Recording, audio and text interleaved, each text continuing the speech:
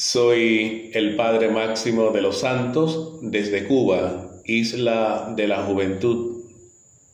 Hoy es domingo 12 de marzo del año 2023. Nos encontramos en el tercer domingo del tiempo de Cuaresma. El texto del Evangelio que la Iglesia nos propone para este domingo es de Juan capítulo 4, versículos 5 hasta el 42. El mismo trata sobre el encuentro y diálogo de Jesús con la mujer samaritana. Tomando en cuenta que en la Biblia una mujer es símbolo y encarnación de su pueblo, esta narración debe enfocarse en el pueblo samaritano. Según datos del Antiguo Testamento, este se había formado con 5 tribus que repoblaron Samaria después de ser conquistada por Asiria. De manera que cada tribu llevó a sus propios dioses, aunque después aceptaron el culto al único Dios, el de la historia. Este texto del Evangelio es la narración de la conversión de este pueblo más que de la mujer. Al comienzo de la narración, la mujer se pone al mismo nivel de Jesús, al punto de expresarle a Jesús: como tú que eres judío, me pides de beber a mí que soy samaritana. Jesús les responde: si conocieras el don de Dios y quién es el que te pide de beber, tú le pedirías a él y él te daría agua viva. De esta manera, Jesús le sugiere el don del agua viva. 2 veces, en 2 ocasiones la mujer llama y reconoce a Jesús como Señor. Conforme aumenta su respeto, su reconocimiento a Él, acaba invirtiendo los papeles cuando ella le pide de esa agua viva.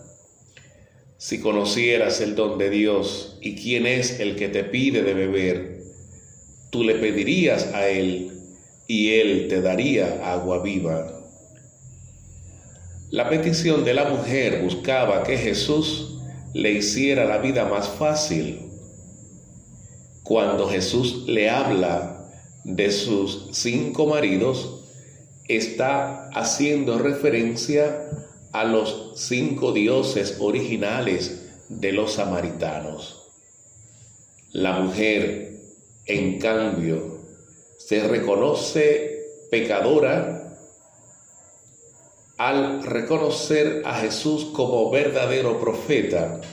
Sin embargo, a nivel religioso, la mujer insiste en que Dios es el marido de su pueblo, ya que sus antepasados, es decir, los patriarcas, habían adorado en tierra de Samaria.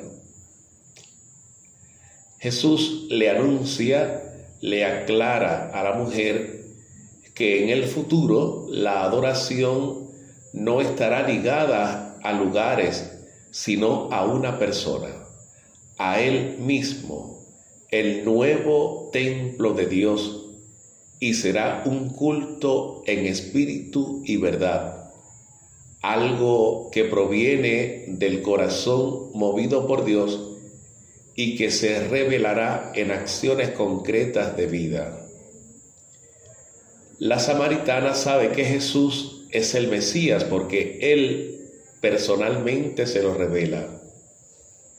Este es el único caso en que Jesús revela directamente su identidad. Lo hace a una mujer de raza despreciada y no de raza judía. Lo hace a una mujer y no a un hombre. Escoge a una pecadora y no a una santa, porque Dios suele escoger a los últimos.